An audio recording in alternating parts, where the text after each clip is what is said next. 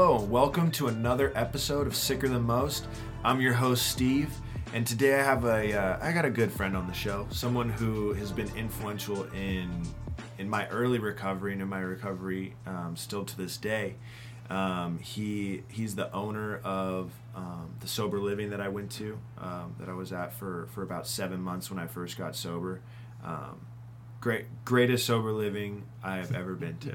Thanks, man. The House of Pain, aka the Pain House, and yeah, you know, he was there right at the beginning, back when in Fresno, middle 2018, there wasn't a lot of options for sober livings, and the options that were out there were subpar at best. Yep. You know, and Flint did this amazing job. I think it was open. It opened in the beginning of 2018, yeah. right? Uh-huh. Yeah. So it was. So I was there kind of in June. So I was relatively the house was relatively new. Yeah, at the time, right.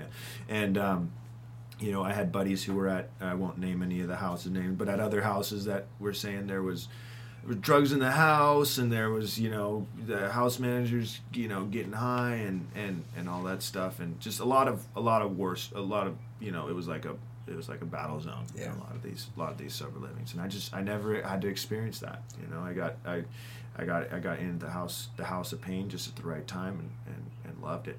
And you know, Flint too, he also owns Pain, which is Parents and Addicts in Need. Right. Here in Fresno, California, linking, you know, the recovery, the, you know, treatment and you know, just recovery resources to the addicts who are suffering. Right. He works with families. He works with, I believe some politicians too. Absolutely. Trying to just beat the stigma. Yeah, I work with, you know, Jim Patterson. Okay. You know, I work with Lisa Smitkamp, DEA, Homeland Security. Wow. You know, all a bunch of different organizations. Yeah. And so he's, to say the least, he is a huge part of the recovery community, and a huge what do you say that? I guess warrior for the battle of the stigma. Thank you. If you will. Yeah. Thanks. I'll give you the badge. I appreciate that. And so, you know, without further ado, I'll introduce our guest, Flint. How you doing? I'm good, man. Thanks for having me. This is something I want to do for a long time. You know, it's great. It's great because we've been talking about this for probably close to a year now. Yeah, right? absolutely. Because I was on. I got to shout out Flint's podcast, Don't Hide Your Scars. Right. You can find them on Spotify, iHeartRadio, too. Mm-hmm. iHeartRadio, and they're all over. They got amazing. They have amazing guests on the show from everywhere. Not just addicts and alcoholics, but like, you know, what was your guest a couple weeks ago? She was a news anchor. Oh yeah, I mean we have had more news anchors, you know, local news anchors, national ones. Carol Roth from CNBC, Leslie Marshall, she's also affiliated with NBC and Fox News. Michael Johns, who was a speechwriter for President Bush. Wow. Oh yeah, Alexi Lawless, who was, you know, world renowned soccer player, played on the U.S. Olympic team. Actually had the former CEO of Kodak, you know, on the show. Yeah, so we've had a few good guests on here, you know, from time to time. Plus the parents that have lost kids. Right. This, which is, you know, sad in itself, but we've call it fortunate, but we've had these parents that want to tell their story. Right. So they've come on. Yeah, pretty powerful stuff. Oh yeah, and you know, it's episodes like that, and it's like getting people to talk about stuff like that openly on air is what's going to be, which is influential in the fight against the stigma. Absolutely. You know, yeah, and so it's just it's great to see. I've been a huge fan of the Don't Hide Your Scars podcast for a while now, and I too have been on the show. Yes, you have. Guys want to check it out. Yes, you have. You're one of the best guests we had, brother. Oh, I appreciate that. That's a lot to say coming from you guys. You got NBC and everything out there. So so Flint. So let's get into this a little bit about you. Sure. Yeah. So growing up, what did the home life look like? Moving into addiction and alcoholism and all that stuff. How did it start? Where did it take you? Man, this could take days and cost millions of lives to tell this story. Man, I had a pretty normal childhood, for the most part.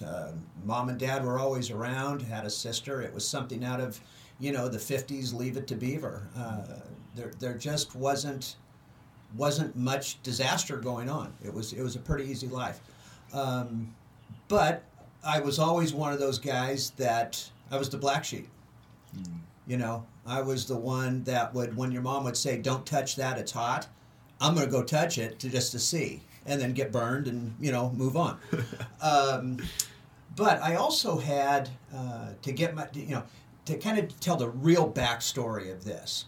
I was born with an ailment that caused me to have a surgery a year from the time I was born to the time I was 13. Wow. One a year. And then I had 4 more in 1976. But by that time I was, 76? 21, something like that, 22. And so my opioid receptors were already pretty screwed up. They were giving you painkillers from the start. You bet. From the start. Right. Okay. Because again, going in for the surgeries, they obviously have to knock you out, But, then the medications coming home, even though, again, I was a kid, and I don't remember much, prior to 7 or 8 years old. Mm-hmm. But it affected those opioid receptors of mine. So, but, moving forward from that, again, I was just one of those guys that, I was in sports, I was in music, I was in student government, all those different things. But, man, I'm smoking pot out on Princeton Avenue by McLean High School, with all the bad boys. Yeah. Right? You had that double life going on. I had the double life going on. Yeah. I mean, it was fun, right? Then of course, cocaine came around, and man, I thought I was Pablo Escobar, for a while. But my true love, so to speak, was the opiate. And I just loved the feeling. Everything went away. Right. By the time I got to college, I was using those sporadically. I was doing a lot of drinking. I was in a fraternity house, and again, just taking everything to the nth degree. I didn't do anything on a small level. Right. It was either balls to the wall or none at all. And then when I hit about 23, it was right before I got married. Had a knee surgery. And game on. Was that like the line you crossed where you couldn't go back to just the sporadic every once in a while? Yeah. No, and that's a great way to put it. That's I call it the imaginary line, where we reach a certain point, we cross that line. Now there's no going back. Yeah. There is no going back. And in those days, it was extremely easy to get as much as I wanted, anytime I wanted. Now, is that kind of going a little bit off topic? Is that before a lot of like the DEA got involved with a lot of the CARE network and all that stuff? So you could just doctor shop like no tomorrow. Like nobody's business. Really? From about 23, 24 to 45. That 20-year span in there, I would have 12, 13, 14 different doctor's offices. Wow. That I would go to. I would go over to the Central Coast and go in emergency rooms and walk-in clinics. Because in those days, again, the doctors were trained pretty much that less than 1% of the population is going to get hooked on these things. That was a huge marketing ploy by Purdue Pharma way back when. And so they would just write script after script after script. They didn't even check. They didn't check with pharmacies. They didn't check with other doctors. There was no check and balance system back then. So I could, and they'd write me, some would write me for 40, some would write for 60 or 80 or 120. Every now and then I'd hit the mother load and some clown would write me a script for 320. And then, of course, he would forget to put the 0 on the refill. So you hit him with I hit him with 2 or 3 refills on that to boot. Okay, so yeah, I was, I was in hog heaven. But even then I knew that, again, the game was on. The race was on. There was no way I could just stop. So I had to keep going, man. I just had to keep going. So that was a part of my. It was a huge part of my life every day. It wasn't even a question. Not even a question. And was there any point along that journey where you felt like this might be an issue, or did the consequences start creeping up to you quickly, or did they kind of happen over time? I would say it happened over time. Okay. You know, I was doing pretty well with my career. You know, and I was also doing a lot of drinking in those days too. So, you know, it's really strange, Steve. I knew I was hooked. I knew I was an addict. But I always thought that someday it might just go away. I know that sounds weird. I didn't worry about the consequences that I would face in the years to come. Mm-hmm. You know, so I just pushed on. That's about the only way I can say it. I just kind of pushed through it. But I knew there was a certain amount I had to take every day. In order to not get sick. In order to not get sick. Gotcha. You know, gotcha. And that was probably 10 a day at that point. We were talking Norco? In those days, Norco wasn't around yet. It was Vicodin. Vicodin, okay. You had Vicodin and Percocet, you know, but those were the two main ones. Gotcha. Those were the two main ones. You had Tylenol number 3s and Tylenol number 4s and those kinds of things, the codeine. But that I wasn't a fan of that. Right. You know, the weak sauce, yeah. So, you know, give me the big boy or go home. Right. You know, so, and then it hit the point where all of a sudden, man, now I'm doing 20 a day. Throughout the day or just all at once? Throughout the day. Okay. Throughout the day. It eventually got to the point where I would wake up and take 10. Wow. Just to stop the shaking, just to stop the diarrhea, you know, just sweating, the sweating, you know, the yawning and the eyes watering, you know, all the bullshit that goes on. Right. So that 10 would start at whatever time I awoke.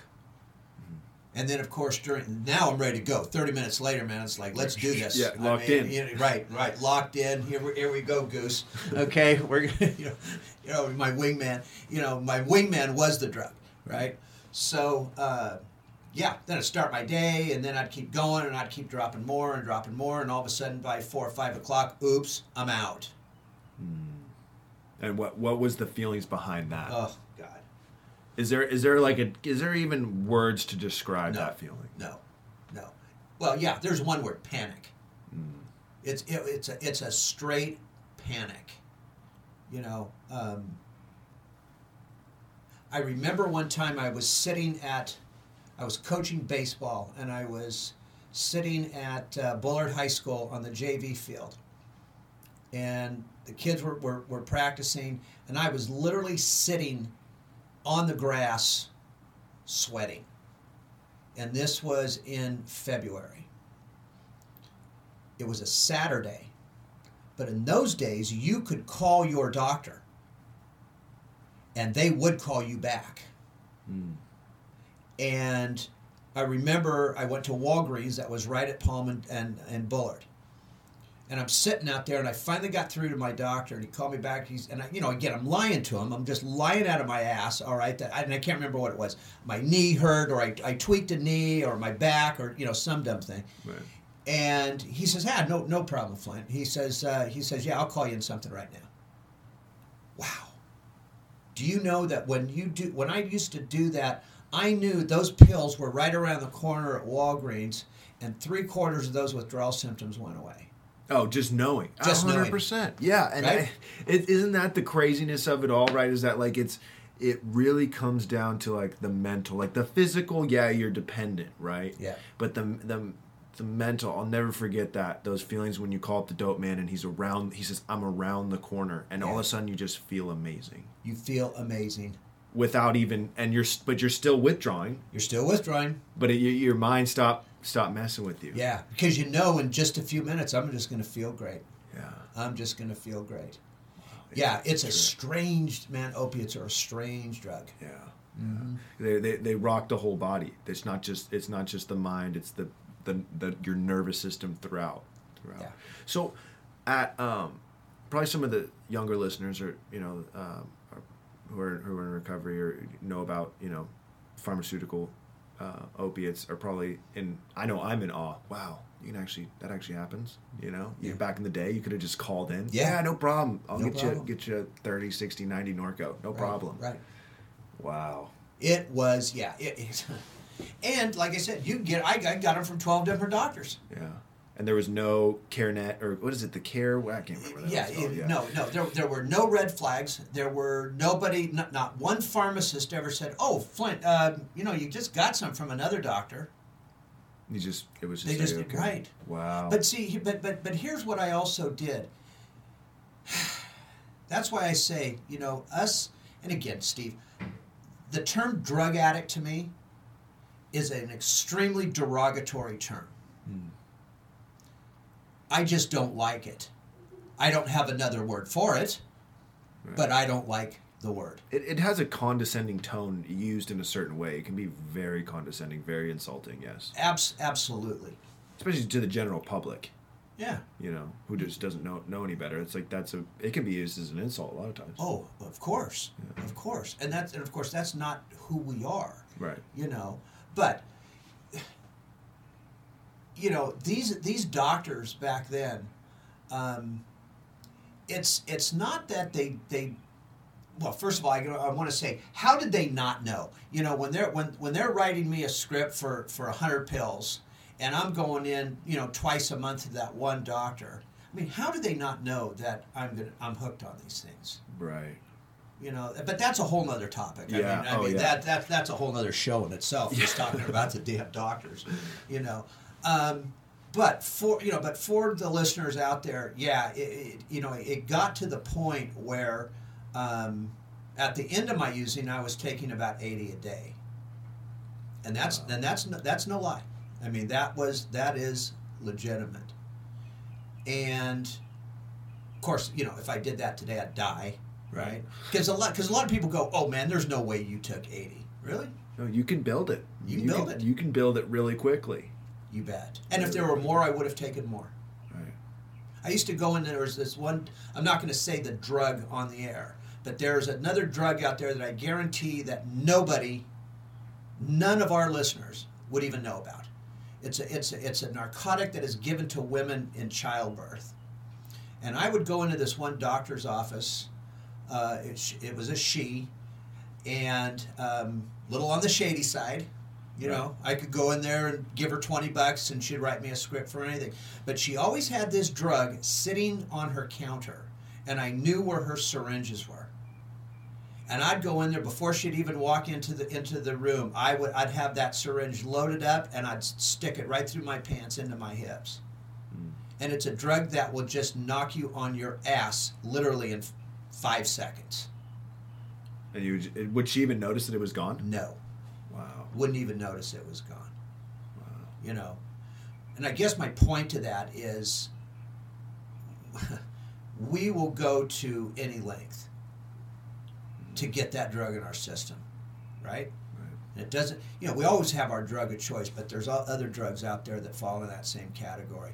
There's more opioid brands of opioids than you can even imagine. Oh, yeah. And in and outside of the United States. It's ridiculous. It's ridiculous. So many research chemicals, analogs, and it's getting really bad too now with the whole epidemic and fentanyl and all that stuff. Yeah, exactly. So I think I kind of led you off track there for a minute when you said you were talking about the name or the word drug addict being derogatory. Where were you going with that? I think I kind of cut you off. Yeah. So we're resourceful people.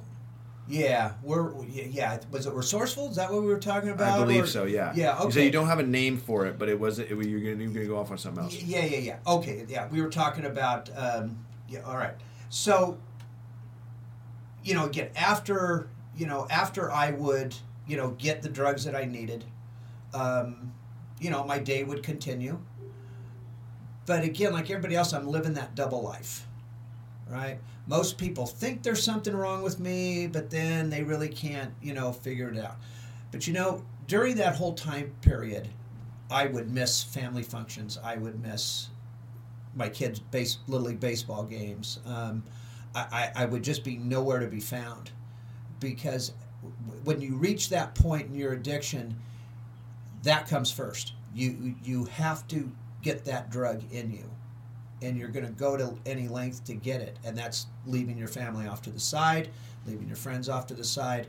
And of course, my family knew something was wrong, but they couldn't quite put their finger on it. Oh, so up until this point, they didn't quite even know it was the opiates? Right. Wow. I was that good. Wow. Okay, I was that good at hiding it.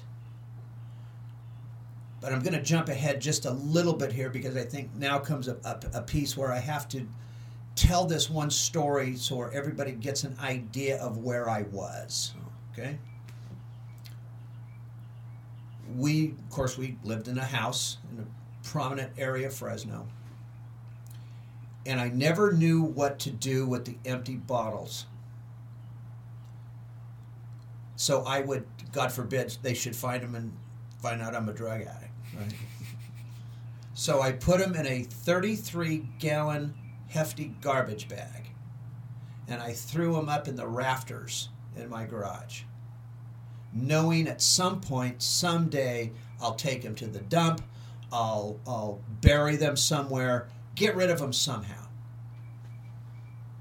And as the years progressed, because we lived in that house for 25 years, as the years progressed, I keep throwing them in these garbage bags.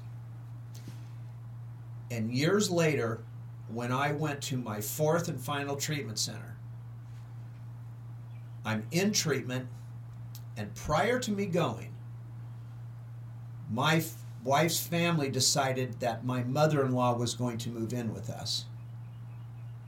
My wife is the only daughter.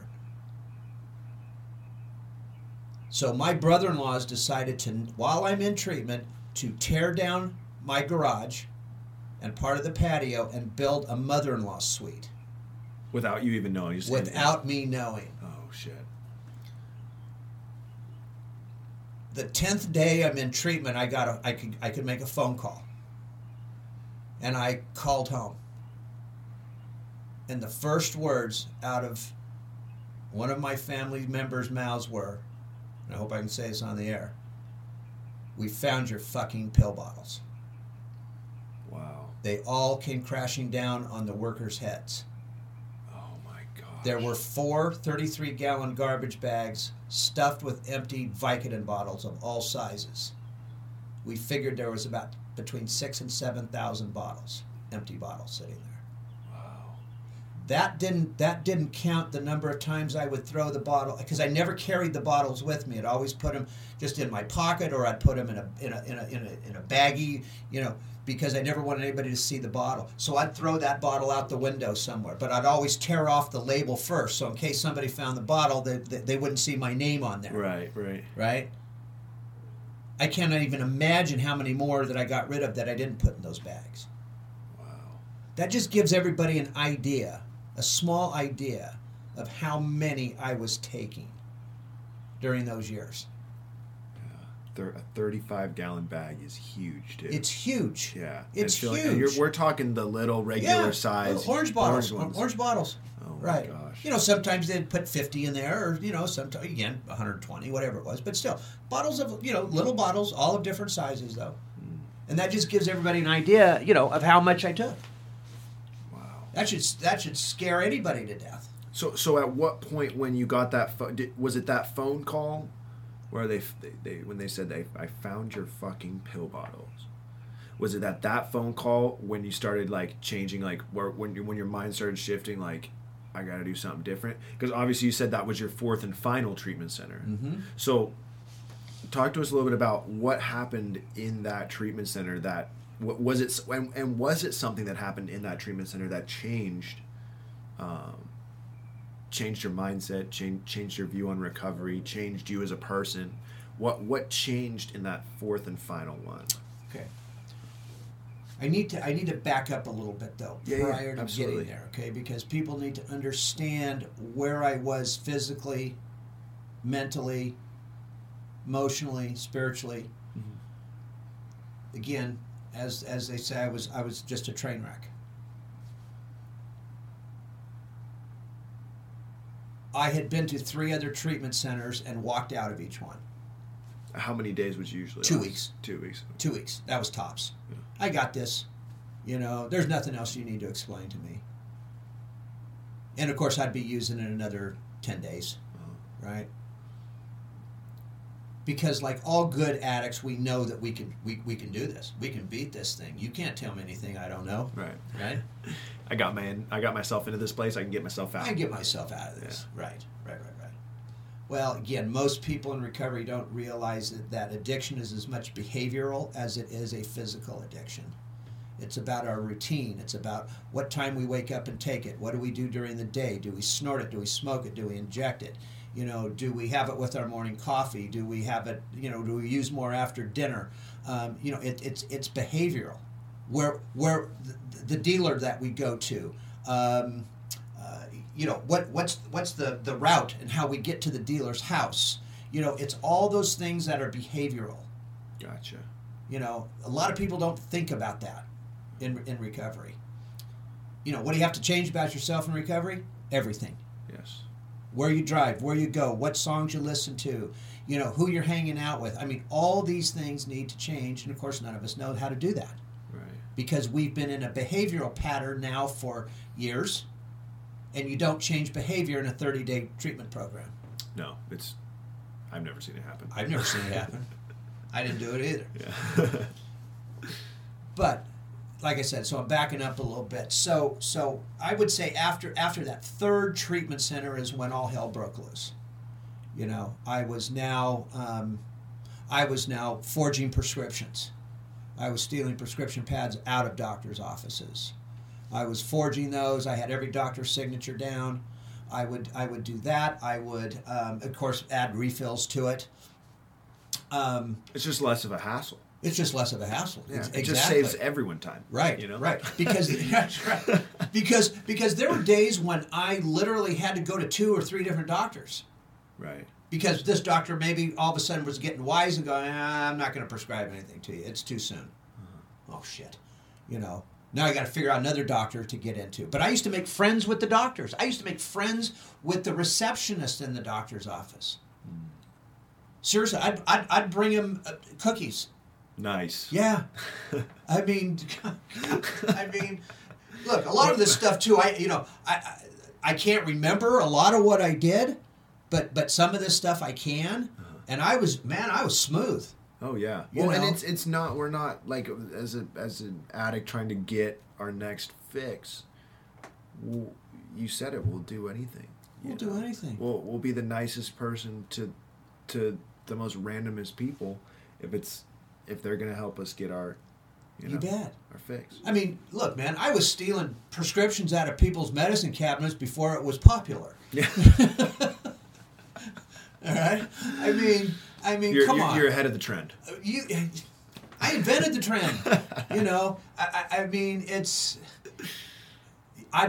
friends and relatives. Sure, hey man, I got to use your bathroom. I'd rifle through. We'd go to somebody's house for a Christmas party. I'd go into 3 of their bathrooms, 3 of their 4 bathrooms, during the evening, and rifle through the medicine cabinet. I used to carry Excedrin in my pocket to switch out. Because a certain Excedrin white pill looks like a generic Vicodin pill. Interesting. It's almost identical. That poor bastard that went, they were hurting and went to take a Vicodin or 2 for their pain, and they actually took Excedrin. Never knew what hit him. No, I have to ask, get off topic. Sure. Did anyone ever do that to you? No. No. I knew where every pill was. Mm. I never kept them in the medicine cabinet. No, because that's free game for any guest that comes over. For any guests that come over. Interesting. Right? Yeah. Interesting. Okay. So when you said all hell broke loose, right? You're stealing prescription pads, you're stealing, you're forging prescriptions, and you're getting to this place where it was no longer just calling doctor after a baseball game to get it. Now this is unmanageable. And what happened from that 3rd to 4th treatment center? Okay, I'm going to start with this. I remember one of my sons was playing baseball in high school. And I had stayed up until about the 5th inning. And I was out, and I had to go to a walk-in, to get my supply for that night and the next day. And I remember sitting there, and there was nobody else in the waiting room. And now it's like 7:30 in the evening, and the door opens, and it's my wife and my son. He had torn an ankle sliding into third base. They walked in, saw me sitting there, and they literally looked at me, turned around, and walked out. Wow. And I just went, oh God, I got to do something. It still continued for about another year, but that's when they knew. And like I said, it's I couldn't stop. I had to keep going. I had to keep using.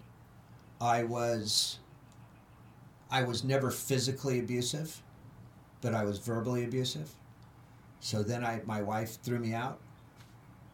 But I have to add, I'm still married to the same woman. That's right. Which is pretty cool. That's right. I have a relationship with my sons again, but I didn't for a long time.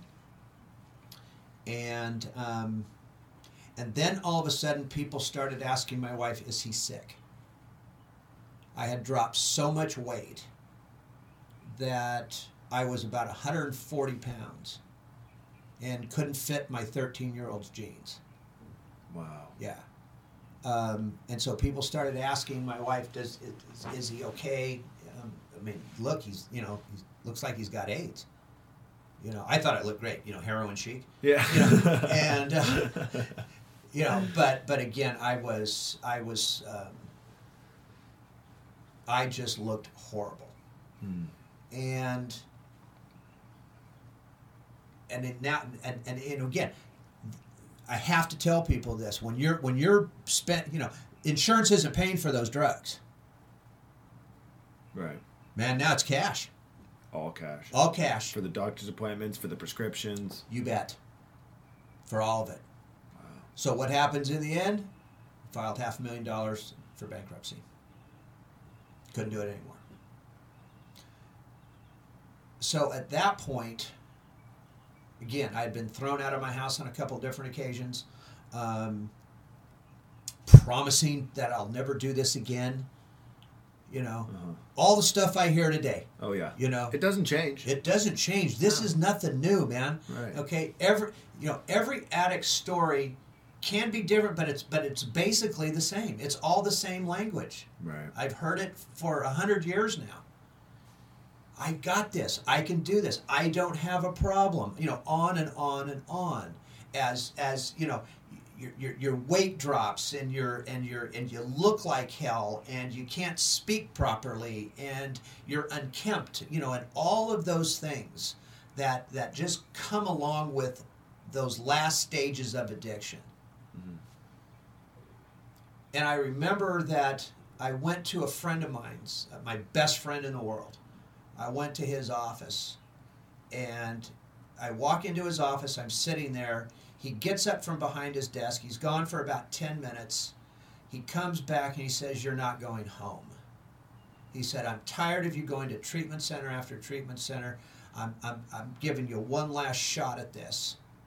He said, "You're not going home. You're coming to my house, and I'm going to get you somewhere, but I'm going to do about a week's worth of research before I pay for anything." Because I'd lost it all at that point. Simply lost it all. And there was a kind of a silent, whew, thank you. Because I can't do this anymore. And a year prior to that, I also had a heart attack and open heart surgery. Wow. Was that from the drugs? You bet. Drugs, smoking, diet, all of it goes hand in hand. right? As opiate addicts, we don't eat for shit. Right. There's no calories in a Vicodin. There's none, right? And we're eating sugar, and we're drinking sodas, and we're eating chocolate and ice cream, and all Yeah. right? They always want to talk about the weed munchies, but they always forget about the opiate munchies. Right, they're big. They're there. Yeah. They're there. Okay. I kept Breyer's ice cream in business. Oh, yeah. I mean, it was unbelievable.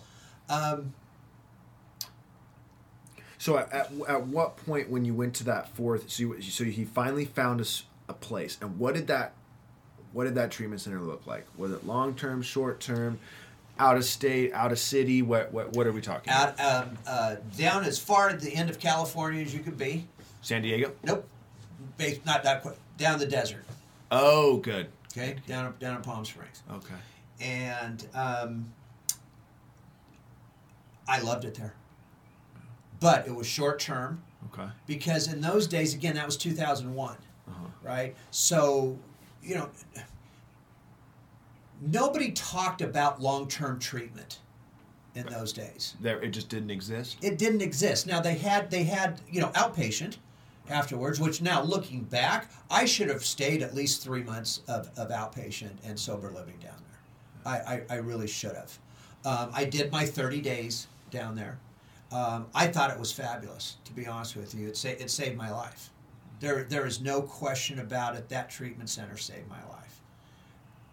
But I was also out of options here in Fresno. I was out of options. Look, man, two things were going to happen. And I know it's the same old story, but I was either going to get sober or I was going to die. When I walked into the Betty Ford Treatment Center, when I walked into Betty Ford, there was about a third of my liver that was gone. But the liver rejuvenates itself. Right, it does. Right? I had nothing else left. Nothing. I listened to everything they had to say. Everything. I went to every meeting. Didn't bitch. Didn't complain. I did the next indicated thing. Because I wanted my family back. I wanted my wife back. I wanted all of those things back. And I did it. But always with the help of others. None of us can do this on our own. Absolutely none of us. Right. I mean, it's funny too because the addicts and alcoholics who are prior to getting sober, they always say, "I can do this by myself. Yeah. I got this. I got this. I can do this." But if they could, then why they would? Right. Right. It's just it. I've yet to see it. I've yet to see it. So when you were in there and you Betty Ford and you were soaking up all the knowledge, going to all the meetings, how did your change in behavior look? Because you talked about that earlier. You said like the behavior has to change. So how did you grow from like day 1 to day 30? Yeah, from day 1 to day 30. First of all, it takes about 1 to 4. Opiates do 3 things to our brains really well. They wipe out our dopamine receptors. They wipe out the pleasure receptors in our brain. They wipe out our serotonin levels that keeps us in balance. And it cuts our maturity level in half. So my family wasn't, right? Does that make sense? I love how you were all like scientific, and then like facts. Bam, right, fact. Okay, we are... maturity level. Right. We are spoiled little 12-year-olds in 25-year-old and 40-year-old bodies is what we are. We want this, we want that. Why can't mom and dad, why can't you pay for my cell phone? Why can't you pay for my car? Why can't you give me money? Why can't you give me that $20, Dad? Right? What 30-year-old is going to their dad asking for $20? A heroin addict. Yeah. Right. Yeah. Okay? If I asked my dad for $20 when I was 30 years old, he would have laughed. Okay? Just didn't happen. Right? So people have to understand that does not change overnight. It can take 1 to 4 years for all of those things to come back. That's why it's important to continue in AA meetings, continue having that sponsor or that accountability person, whoever it is. And you have to have that accountability person that knows you. Right. That knows you. That is critical. in recovery, because it's not going to be your wife, it's not going to be your husband. Look, man, at 45 years of age, I had to learn to live all over again. I had to learn how to parent. I had to learn how to be responsible. I had to learn how to, quote, take my medicine when something bad was happening to me without dropping a drug down my throat. Right. All of those things that we don't do at all during our using days. And that's part of this recovery thing that I've been fighting for so long, is that longer time frame. Now, it doesn't have to be inpatient, but it has to be a program that you have to go to at least once a week or twice a week, down the road. Right. And I did that. I mean, I'm here to tell you, I did that. That's the only thing that saved my ass. Because how easy is it for us to go right back into our old ways? And I'm not saying our using ways, I'm saying our behavior. Right. Well, the behavior can be just as, almost or just as destructive as our using. Absolutely, it can. If we're still running on the selfish, self-centered behavior, yeah, self-seeking, motives and all that stuff, that we do in our addiction. Yeah, you take away the drugs, it may not be as hurtful. It might be as hurtful, but regardless, it's gonna it's gonna negatively affect those loved ones around us. Of course, it does. I remember this is maybe 7 years ago, 8 years ago. One of my kids came home. They don't live with us anymore, but one of them came home. It was a Saturday morning, and he's still my kid, but he comes comes over to the house and drops his clothes on the laundry room floor for his mom to do. Idiot, right? And I look at him, I go, man, pick your shit up, okay, and put it in the laundry basket so mom doesn't have to, bend over and pick it up and to do your laundry, right? Mm-hmm. He looks at me and he goes, did you use something today? This is only 8 years ago. So that was like 12 years in your sobriety? Yeah. Wow. And my shoulders dropped and I go, man, really? Is that what you think? He goes, no. He goes, I know you did. And he said, but man, your attitude sure acted like it. Ooh. Killer. Oh, that one's... Killer. That one made my stomach turn. Just oh. Yeah. So my point with that is that families, they don't forget. Right. They don't forget. They can forgive. But they're not going to forget. That's too much trauma. Too much trauma. Right. And we, as especially early in our recovery, I was the same way. We expect everybody to forgive and forget. Right away. Ain't going to happen, folks. Because look at me. I'm sober now, right? I think it was kind of funny how for the first 30 days, 60 days, right? Like my family was really happy, right? They were really stoked. Mm-hmm. Probably even 90 days, they were really stoked, and then it got to a point where I was like, okay, well, what's going on with school? What's going on with getting a car, that type of stuff? And I got insulted at first. I was like, oh, I didn't stick a needle in my arm today. Right. I was like, well, it's great, but you're not growing. Right. Right. You're not improving. Exactly. And I'm going to tell you a story too that's even going to take this deeper.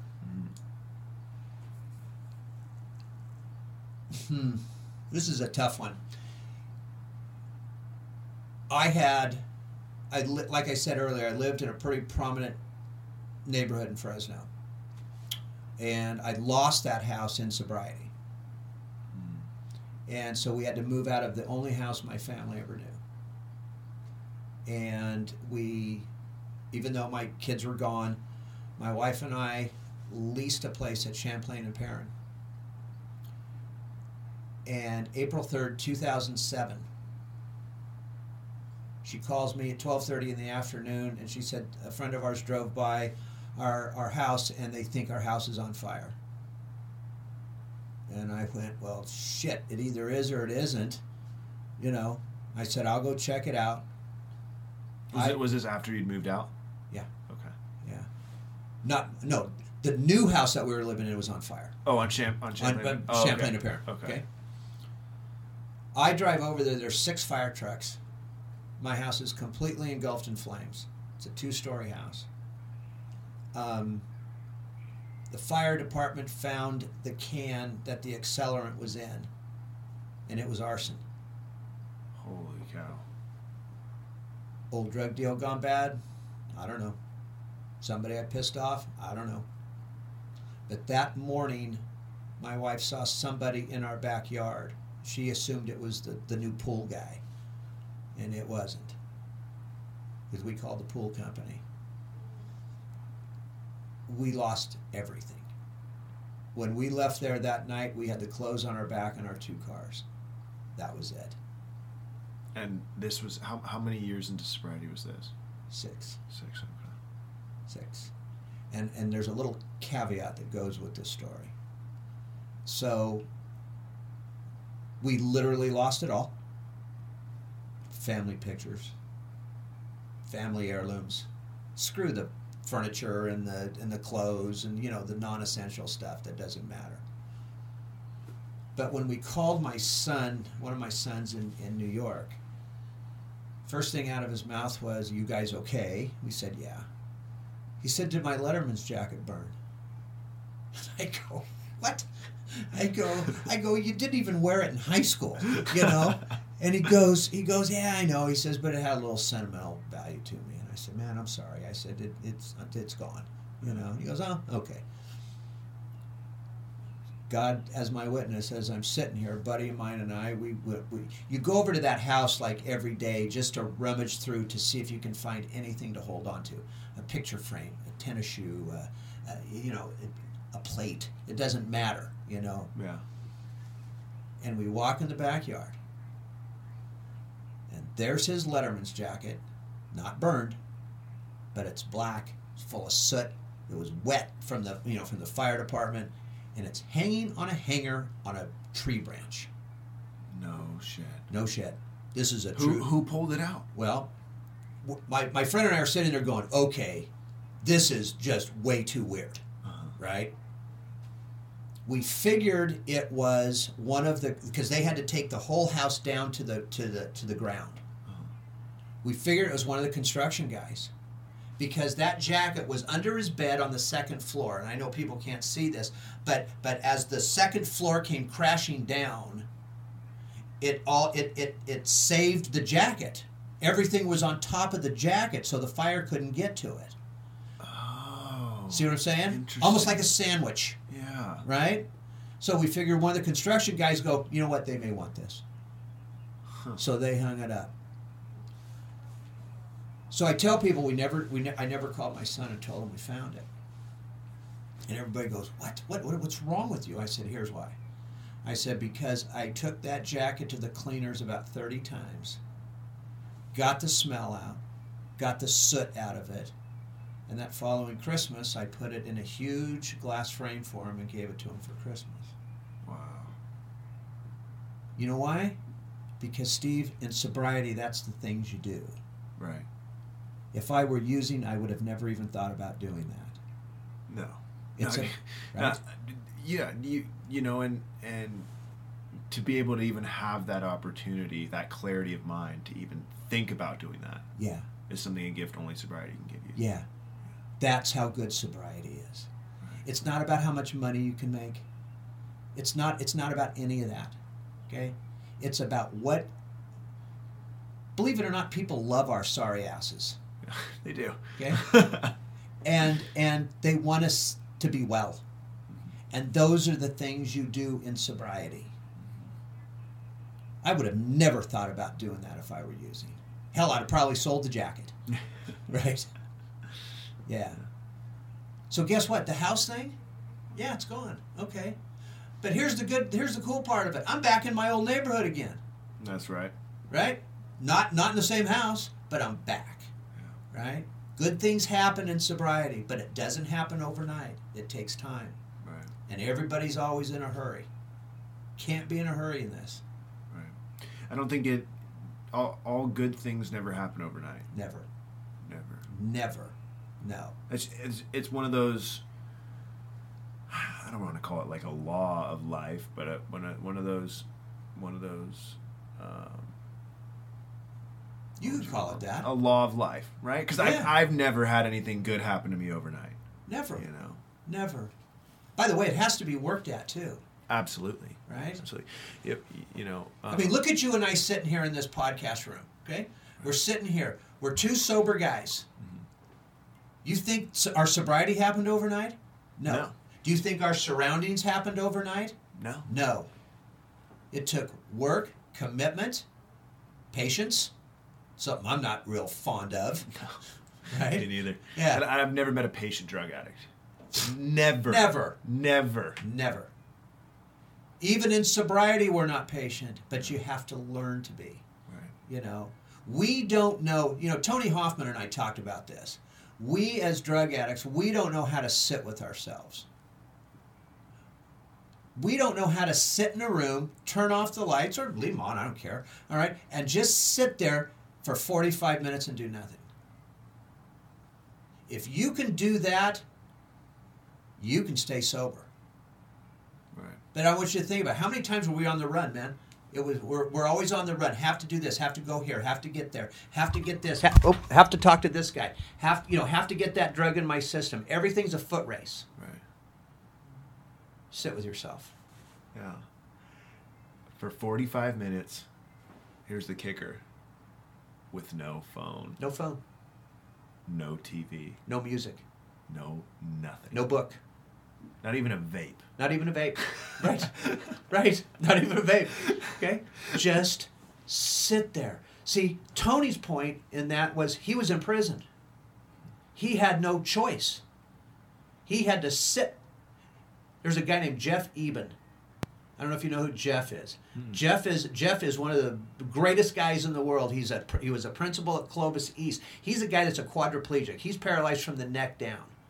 And I took care of him years ago. You ought to listen to him on our podcast, man. That is a great podcast. He says you got to learn to sit in your shit. We don't know how to do that. No. You know, there's another saying too another thing too, where it's like if you sit in your shit, you'll appreciate it and never want to come back. Yeah. Exactly. You'll understand it and never want to come back. Right. Because if you never acknowledge it, you'll never know how bad it can be. Right. You know, if you're just running from it. Yeah. Run. Nothing ever. You're never going to grow from it. Never going to grow. So, I want to talk about. I'm gonna go off on a little tangent here, and talk about as your work as with pain, okay. Right, and bringing the resources to the addicts, or connecting the addicts with the resources. What would I got straightforward question. Does treatment work for a younger generation, 18 to 25-ish, right? Because I work in treatment, you work in treatment, you know probably better than me that we have this whole new surge of people under the age of 25 who are at a point in their addiction where they have to go to treatment, otherwise they will die. Now, back in your day, 18 to 25, you were just getting started. Right. You said by 23 was when the lights, the light came on, or you crossed that invisible line. That invisible line. So, I guess too, right? Like we've lost so many kids under the age of like 20, just last year, right? To fentanyl, to heroin, to the other opiates out there, mainly fentanyl. Yeah. Right? Does treatment work for 18 to 25-year-olds? It can. That's the best answer I can give. It can. It can. And I'll tell you, what comes into play for a lot of this is the families of those 18 to 25-year-olds. Most of the families think that their kid is going to go to treatment and everything's going to be fine afterwards. And that's not how it works. Look, man, I tell the truth about this. This is no time to bullshit anybody. Okay? And 18 to 25-year-olds, need to somehow grasp that they could die from their next hit of anything. Whether it's weed, whether it's cocaine, meth, heroin, pills, Xanax, doesn't matter, because everything is being laced with fentanyl today. Right. Let me tell you something, and I want your listeners to really listen to this. The DEA is here in Fresno County. They are in two places in the state of California, Fresno and Clovis and San Diego. They don't have any other task force in any other counties except these two counties. That's how serious this is. We are seeing that age group die from marijuana use because drug dealers are lacing pot with it. Wow. They're lacing heroin with it, cocaine with it, methamphetamine with it. You know what's funny too is a lot of my friends when they in sobriety and stuff who have gotten sober prior to the whole fentanyl thing, past 3 to 5 years, right? And they kind of laugh. Who would put fentanyl in cocaine, right? It doesn't make any sense. Cocaine's an upper, fentanyl's a downer. But right? Well, the Belushis, right? The John Belushis. Right. Yeah. That's exactly it. Yeah. But they say, I was at my apartment when I moved into my apartment in Tower District about probably 2 years ago, and they had maybe 2.5 years ago, and they had the entire south of Van Ness blocked off with red tape. It was sometime I think it was in February or something, February of like 2019, and they had it maybe March, and they had it all blocked out. And there was like 5 overdoses of fentanyl, and what had happened was one of the guys in one of the houses got a bunch of cocaine, and it was a half ounce or something like that, and it was laced with fentanyl, and he sold it to like 3 or 4 of his other neighbors. So literally there was like 3 separate fentanyl overdoses on one block, just house after house. Right. Paramedics in it. Right. And it was cocaine with fentanyl. I couldn't believe it. I was like, are you kidding me? Yeah, no, because see, the drug dealer today doesn't care if you live or die. Or do you even think it's the drug dealer, the bottom dog, or do you think it's the more higher ups that are putting fentanyl in it? Yeah, that's what it is. No, they don't care. Look, it's not that they particularly want to lose you as a client, but there are so many other clients behind you that they don't care. They want to give you the better high. The problem is, look, they don't know how to lace it properly. Right. They're not doctors. They're not, well, some could be chemists, okay, but they really don't know. It's like a lot of kids, have split that Xanax pill in half that's been laced with fentanyl and don't know it. So the one kid gets the half of the pill that doesn't have much on it, the other one gets the full amount, and that one's dead in 30 minutes. Yeah. This is serious shit. Okay, this isn't playtime anymore. There are kids dropping like flies out there. And so, but to get back to your original question, yes, it can work. But I think there's a couple of things that come into play here. One is they have to be detoxed properly. You know me, brother. I'm just going to say it like it is. 7 and 10-day detoxes don't work. They don't work. You can't detox somebody in 10 days and then move them to a sober living facility. Right. They need to be in residential for at least 30 more days in order to have some sort of therapy and counseling in order to prepare them for the next step, which is outpatient and sober living. Yeah. I am a firm believer in that. I mean, everybody thinks that, okay, let's detox this kid in 7 to 10 days, and then let's put him in a sober living house, and everything's going to be roses because he's surrounded by other people that are sober. No, that brain of his or hers is still not ready for that yet.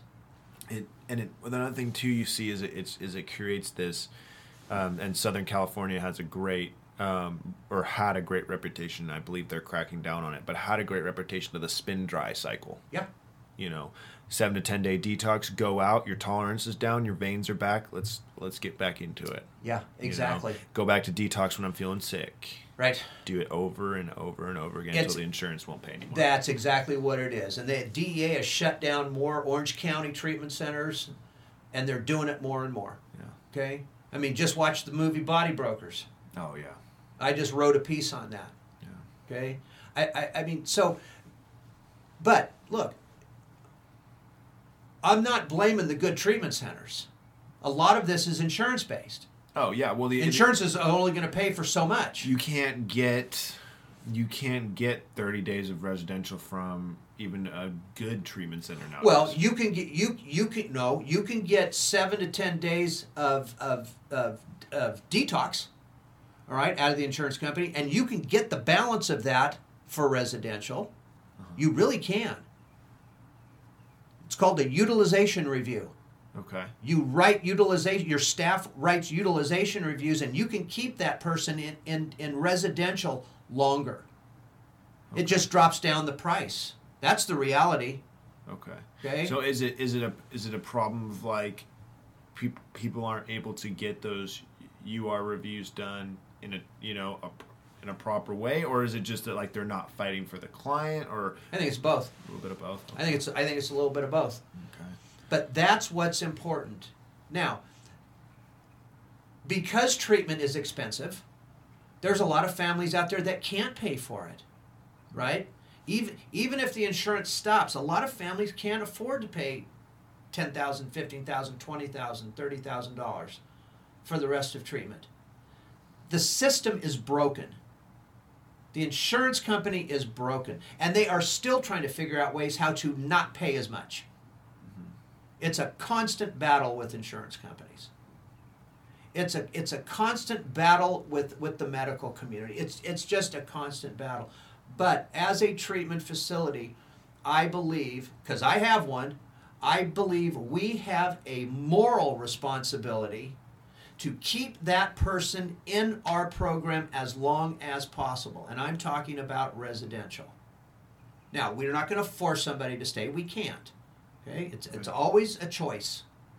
But to do a 7-day detox and remove them into a sober living and then regular outpatient, does it work? Maybe it does work for some people. I'm sure it does. Right. I mean, it's worked in the past. Of course. But how many times has it failed? But how many times has it failed? It has failed more than it has become successful because addiction is not curable. Right. It's treatable, but it's treatable, but it's not curable. I'm not cured. You're not cured. I didn't use today. I didn't use yesterday, and I don't know what tomorrow brings. Right. I doubt very seriously you and I are going to use something tomorrow. No. But I don't, right? But I don't know. Yeah, that's true. I mean, if I'm being honest That's true. with myself, I don't know. But we have to somehow fix the system.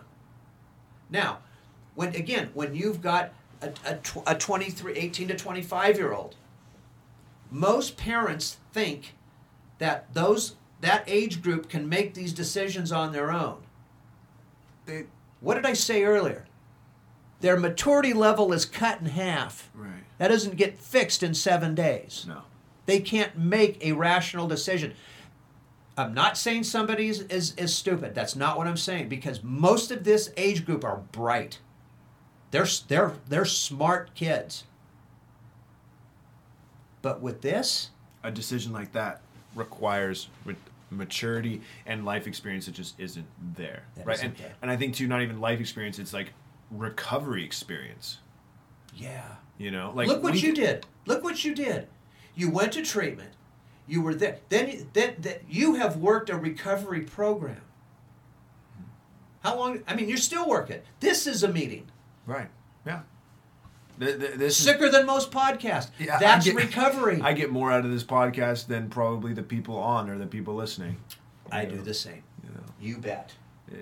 It helps. It helps. You bet. You know. So you brought up a lot of good points. So the first one was like, you know, the 7 to 10 days detox spin cycle is a broken system. Yeah. A broken system. You're almost setting the addict up for failure. Correct. Then the next thing you mentioned too is that, especially for the younger demographic, right? Like the experience in sobriety, experience, or just the overall, decision making skills when it comes to recovery are, cut in half. Mm-hmm. What are some other factors that you see getting in the way of an 18 to 25-year-old getting sober in today's industry? Going back to work too soon. Okay. Going back to school too soon. I have experienced this a lot over the years. Look, when somebody's in that age group and they're not married, right? They need to focus. The first 2 years is critical in somebody's recovery. Now, I'm not saying you can't go out and get a part-time job somewhere or go out and go back to school part-time. But it needs to be at least 6 months after you enter treatment. This is just my personal opinion. It needs to be 6 months after you enter treatment. And then you need to do it slowly. You don't go back and take 18 units. Right. I don't even take 18 units right now. Yeah, right? But we have parents out there that think, okay, now my kid is fixed.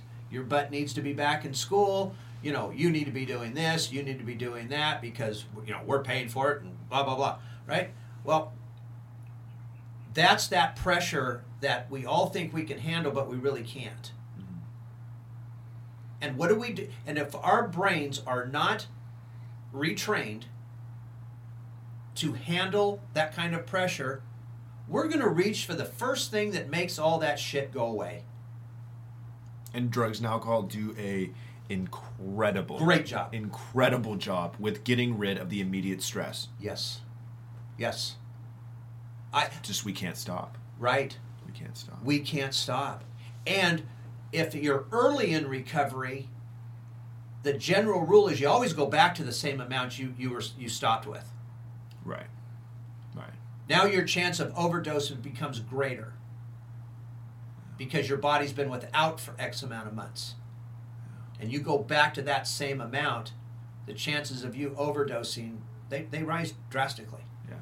Especially, too, if it's not the first immediate time, right? Let's say maybe your drug of choice is Xanax, right? But you drink with some friends, right? Maybe the first time using it may be pretty mellow.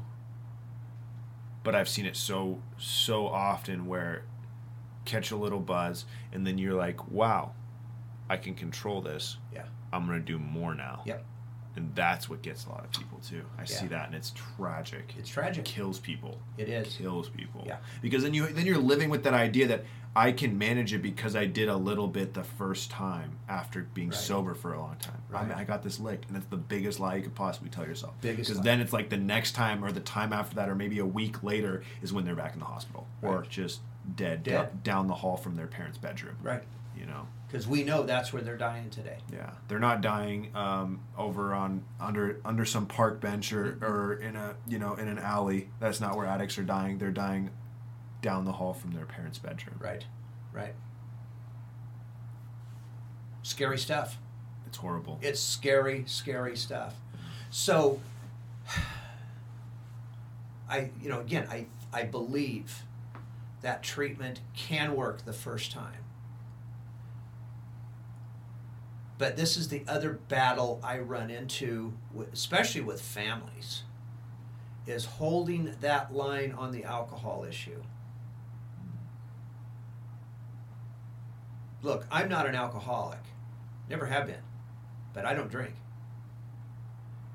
Because I know if I started drinking, first of all, well, maybe I am. I don't know. But and I say that because I will always take it again to the nth degree. I'm not going to have one shot of Padron. I'm going to have 10. Because that's my personality. And if I start drinking again, that is not my drug of choice. That is not, quote, my high. That alcohol at some point is going to turn me back to opiates. I'm a firm believer in that. It's happened time after time after time with people. Because it's good, not great. Right. You know? Right. And you know what the great high is. Yeah, you can't, You can never forget that. You don't ever forget that. No. Look, man, I've had 35 surgeries in the course of my life. Wow. Yeah. 35. 35. You've been chopped up. I'm cut open from neck to you know what. Okay? and I know that I'm going to have a couple of more before my time is through on this earth. Do you know when I go into the hospital now to have a procedure, that when they pull out that alcohol prep pad and wipe my arm with it before starting the IV, that's one of the greatest feelings in the world to me. Just that smell of the alcohol. Does it remind you? It just reminds you of... In 2 minutes, I'm going to be just fine. Yeah. That's a blindsided trigger. That's what people don't understand about this disease. We can get triggered by the dumbest things. Yeah. Well, I remember COVID. When COVID hit, it used to trigger the absolute shit out of me, because what would happen was, when I was using, I would be sleeping in bushes by the end of it, and sleeping in, just nasty places, right? But the one thing I always did is I put hand sanitizer on my arm wherever I was about to shoot up. Yeah. Every single time I had trained myself, hand sanitizer to what do you call it? Injection site, if you will. Whether it was on my hand or in my little, the nook when you bend your arm where they normally do IVs, or in my feet or neck, always put hand sanitizer. So when COVID hit and everyone was using hand sanitizer, I can't tell you how many times a day I wanted to get high. Wow. It was bizarre. Because I never, after I got sober in 2018, I never needed hand sanitizer. Right. I never needed it, never wanted it, right? Wow. Then the moment I got into, when I was started, working, I was working at rehab, and COVID hit, and we were all using hand sanitizer, and my mouth would drool. Yeah. And I understand. Now it's all good, but I just thought that wow, I never thought of that until I had 2 years of sobriety under my belt, and then boom. Right. Oh no, another one for me is when I was a kid and had all those surgeries, in those days they used ether. It was literally a mask, okay, that went over your face, and ether was that's that stuff from Fear and Loathing in Las Vegas, right? Yes. Yeah. Yes. It's like ether, brother. Right. But guess what? Ether's in gasoline. Really? So every now and then, not often, okay, but if I pull in to get gas and I'm pumping, and I don't care if I have $5 in it or $25 in it, if I get a whiff of that ether, I move my car. Really? Yeah. Because it takes me all the way back. Wow. That's people don't understand the brain. Especially people who aren't addicts. Yeah. They don't understand those triggers. They don't understand those. Even the psychologists. They don't get it. They can't get it. They can't. There's nothing that, because I think the other thing too is, what's funny is I talk to, a lot of, people get, a lot of the clients when they're first getting sober is, I'm like, they're like, man, dude, like, life isn't that fun sober, when they have like 2 weeks, 3 weeks, right? And I'm like, of course it's not, because here's why, right? You got, in the last 24 hours of your using, you got more dopamine in your brain than you did probably for your next 3 months of your sober life. Right. Maybe even more.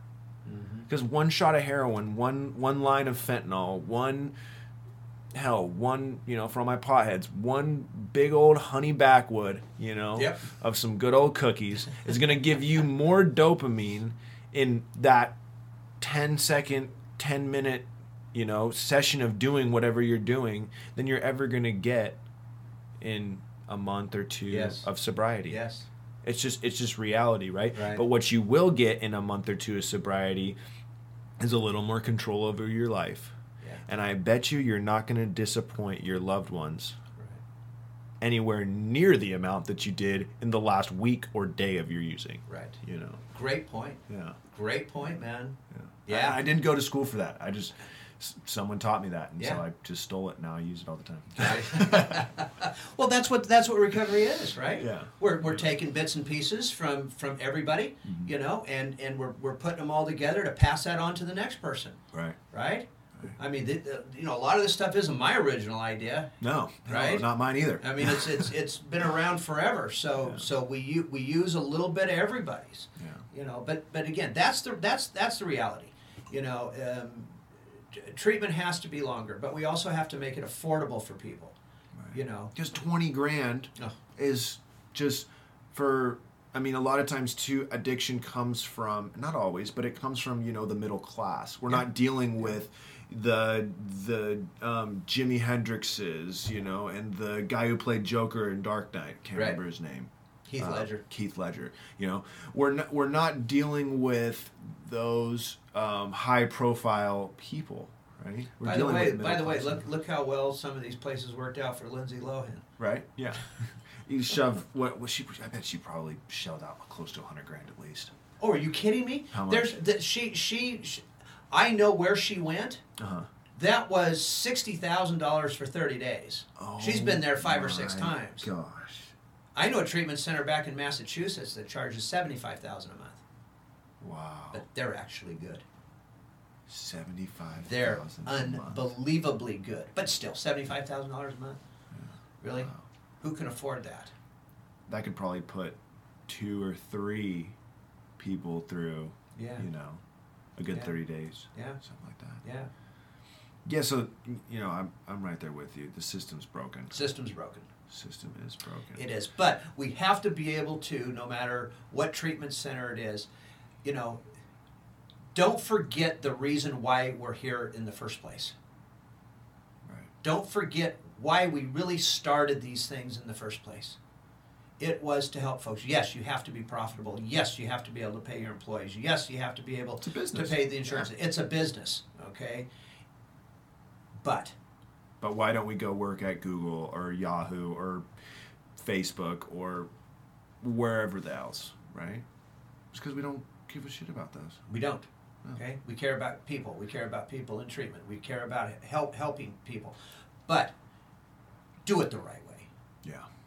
Do it the right way. Well, because then there's more harm than good that comes out of it. You know, of course. This isn't a game. You know what's funny too is that because you're not a game. You're dealing with people's lives. You know, and so you know, it's funny because when you know, when I was going through my whole cycles of multiple rehabs and everything like that, and in and out of treatment and stuff, I could always tell the counselors who didn't give shit. Yep. The counselors who weren't addicts, but thought they knew everything there was to know. Right. Without them even telling me that they weren't addicts. Like, right. I could literally be like, I highly doubt that person's in recovery, and I know they're full of shit. Right. You know what I mean? Right. I do. I do. I mean, there were times, and you know, because during all that time, I did see counselors. I had every one of those guys right where I wanted them. Yeah. Well, and then the opposite side too of that is that there's also, then you can tell the ones who really do care. Yes, you can. You know.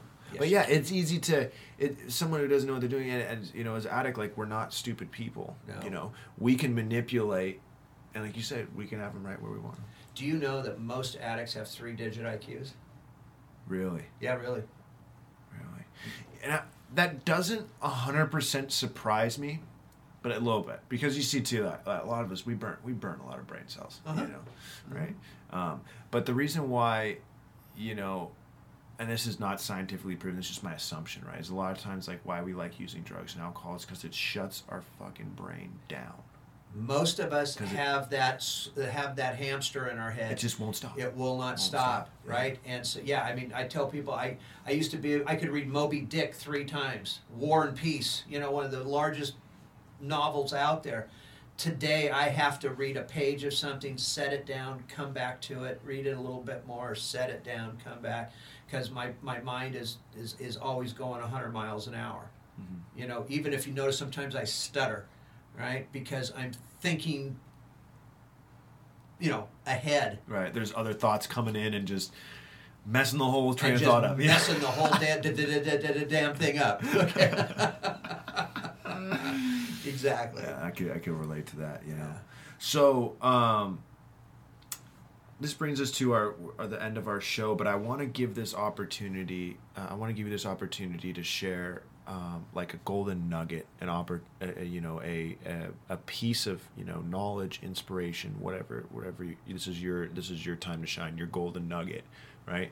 What is something that you would want to say to someone new in sobriety who is struggling, or someone who has sobriety, has some substantial sobriety, and is struggling as well? What would be a nugget of advice or that you'd want to give to them? Well, look, nothing beats sobriety. I have more fun today than I ever had when I was using. You have to be patient. Life is good. The world we're living in, it's a little screwy right now. But guess what? For those of you that are out there that are struggling or new in sobriety, you're loved. You're loved by the people that are helping you. You're loved by your families. You're loved by strangers. Surround yourself in that love. We don't talk enough about loving one another. We really don't. Right. We talk about all the crap that's going on out there. We talk all about the situations that out there that I'm not even going to get into. But we don't. I think we're afraid to have that discussion on love. But loving somebody, loving that addict, the addict loving people back, that is the key to it all. But love doesn't sometimes mean just everything is rainbows and butterflies. Sometimes love is a stern word. Sometimes love is it's serious. But for those of you out there that are struggling, don't give up. I gave up too many times. Most of us are not going to make it. There's not a reason in the world why I should still be alive at this point. But I really believe, Steve, guys like you and guys like me and some of the people you work for and the people that work for me, we've got a love thing going on for that person that is struggling. Love conquers all. That's right. It really does, man. This is not rocket science. This is not rocket science. That's what this is about. The other thing is, and this is up to everybody individually, but at some point you have to come to a surrender. Yeah. You have to come to that point of surrendering.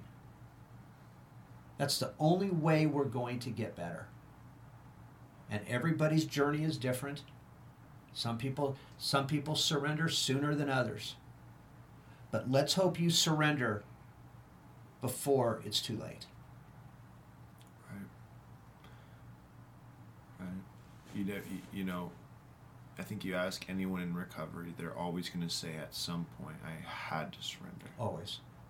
Anyone with considerable amount of sobriety, they always surrender. Sometimes there's multiple surrenders. Yeah. You know. I don't want to take away from what we just said, but I always had this little saying, and I know it kind of may sound a little funny, but it was for me. I actually loved being completely screwed because I couldn't get any more screwed. That's real. Where was I going to go? That's real. You can only go up from there. Only go up. Only go up. Now, this is the other thing, though, too. People always say that we have to hit our bottom. To me, there's always 10 more feet to dig. Yeah. That bottom is death. That's the only for sure bottom. That's the for sure bottom. Yeah. Right? Yeah. And let's hope and pray that these people that are still out there, that they understand that. I heard this. Just put down the shovel. Put down the shovel, Put down brother. the shovel. Stop digging. Stop digging, man. Yeah. That's it. It's already rocky enough. You bet. Yeah. So thank you, Flint. Brother, thank you, man. This was an incredible podcast. Thank you for being on the show. My pleasure. Yeah, and thank you for everything you've done in my sobriety too. And thank you, because you know what? You helped me in mine, my friend. Thank you. That's what we do. That's what we do. That's right. So I'm going to end the episode off like I always do in a second, but just want to say thank you to everyone, rocking the T-shirts, supporting the merch, listening to the show. Like I say, every episode, you guys make this episode and make this podcast something. You turn it from two alcoholics talking to each other in a room into microphones, and you turn it into something bigger by just listening. And I want to thank you for that. And, like we end every episode, no matter what you've done, no matter where you come from, you are lovable and you are forgivable. So keep that in mind, keep your head up, and keep it moving. Peace.